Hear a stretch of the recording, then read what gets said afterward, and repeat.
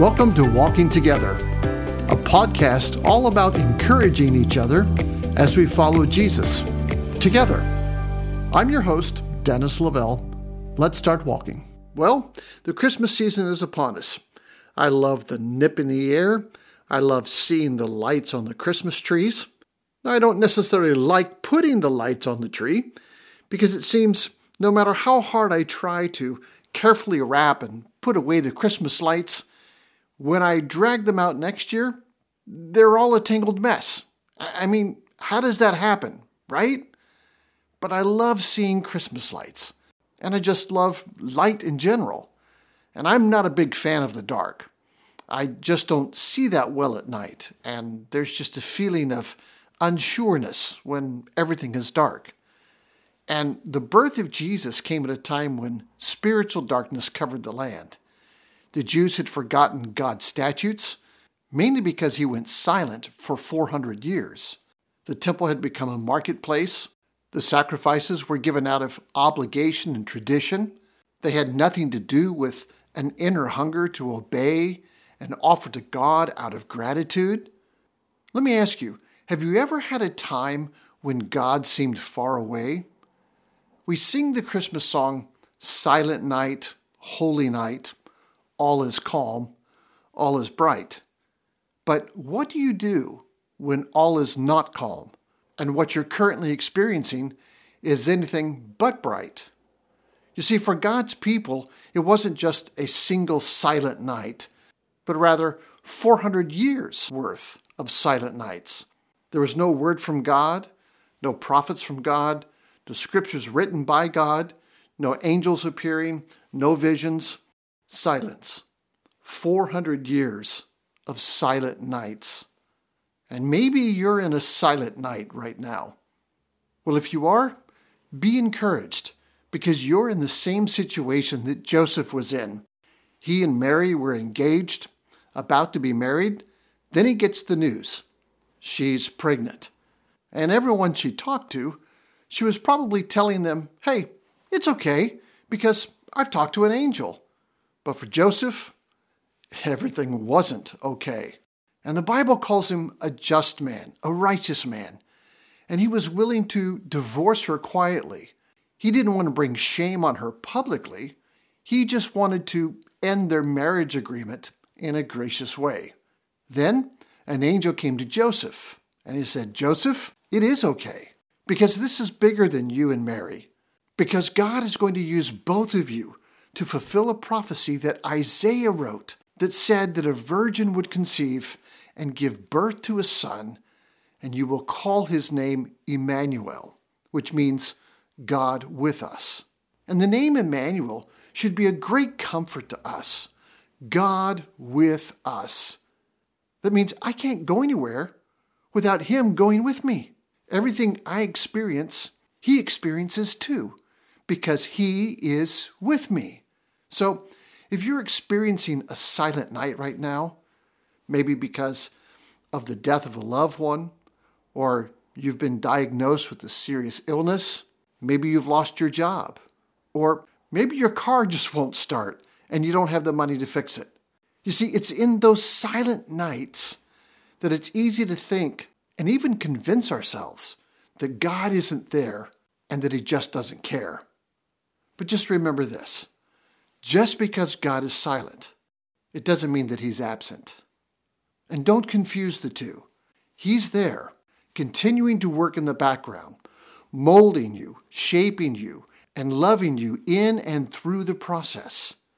But never confuse or merge his silence with him being absent, because he's there.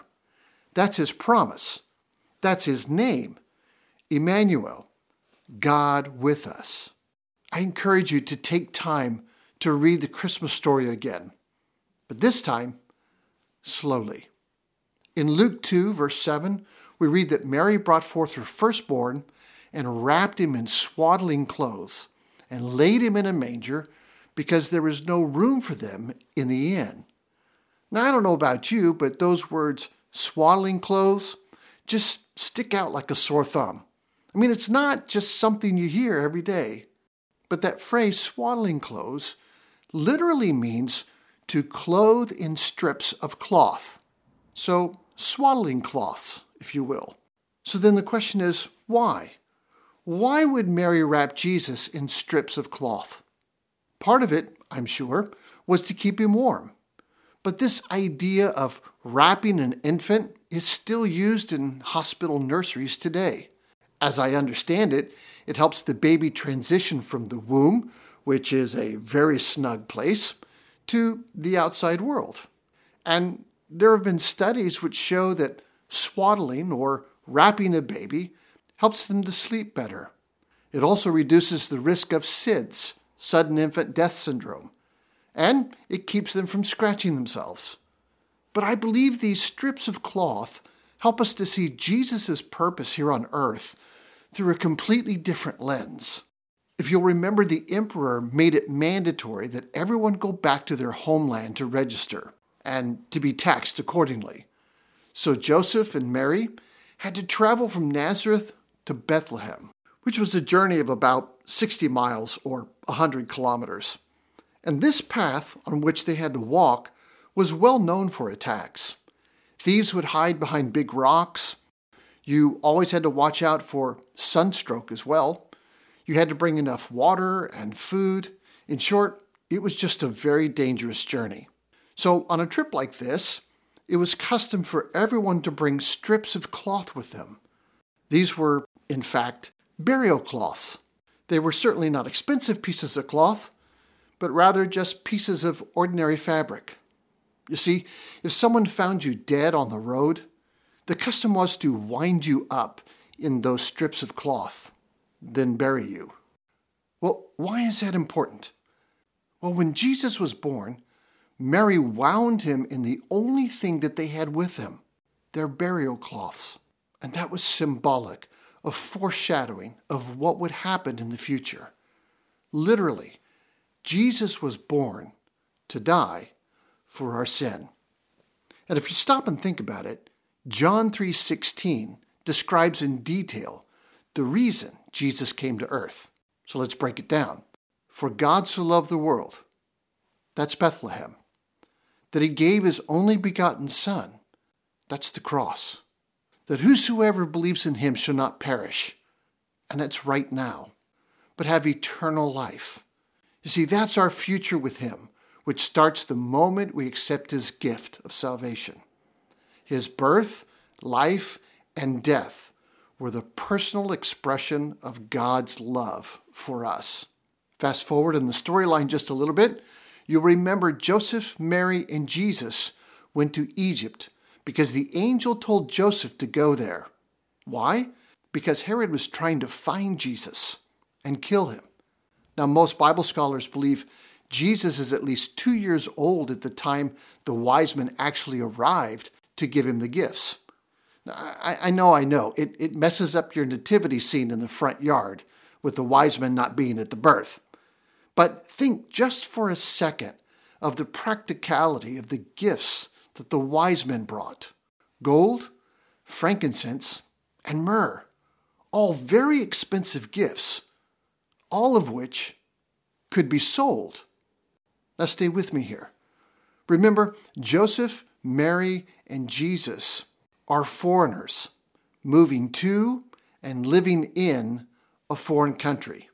Joseph doesn't have a job, no source of income. They don't have a place to live. They don't have a way to feed themselves. We don't even know if Joseph or Mary could speak Egyptian for that matter. And I personally believe that those gifts, the gold, frankincense, and myrrh, were the tools that God used to sustain them during their time in Egypt until he told them that it was safe to return home after King Herod died. You see, God is not only good, gracious, giving, and forgiving, but he also provides in a way that blows our mind. Now let me finish up by giving you a few lines from one of my favorite Christmas songs. It's not so well known, but the words are incredible. Listen carefully. Here, where the story seems to end, shepherds have honored him. Wise men have come and gone again. Here, where he waits for all mankind, you leave him every time. But this year, I'm praying that you will find that when Christmas goes away once more, life won't be the way it was before. For this joy can last beyond the holidays. Come find the Christ of Bethlehem. Open up your heart and let him in. So even though Christmas goes, Jesus stays. And that's my prayer for you, that when Christmas goes, when all the stuff gets boxed up until next year, that Jesus stays your number one focus in 2023, even in your silent nights. Well, thanks so much for joining me today. As always, I hope this has been an encouragement to you. Be encouraged. Even in your silent nights, we have his promise. We have his name, Emmanuel, God with us. He's not going anywhere. Stay encouraged. We'll see you next time.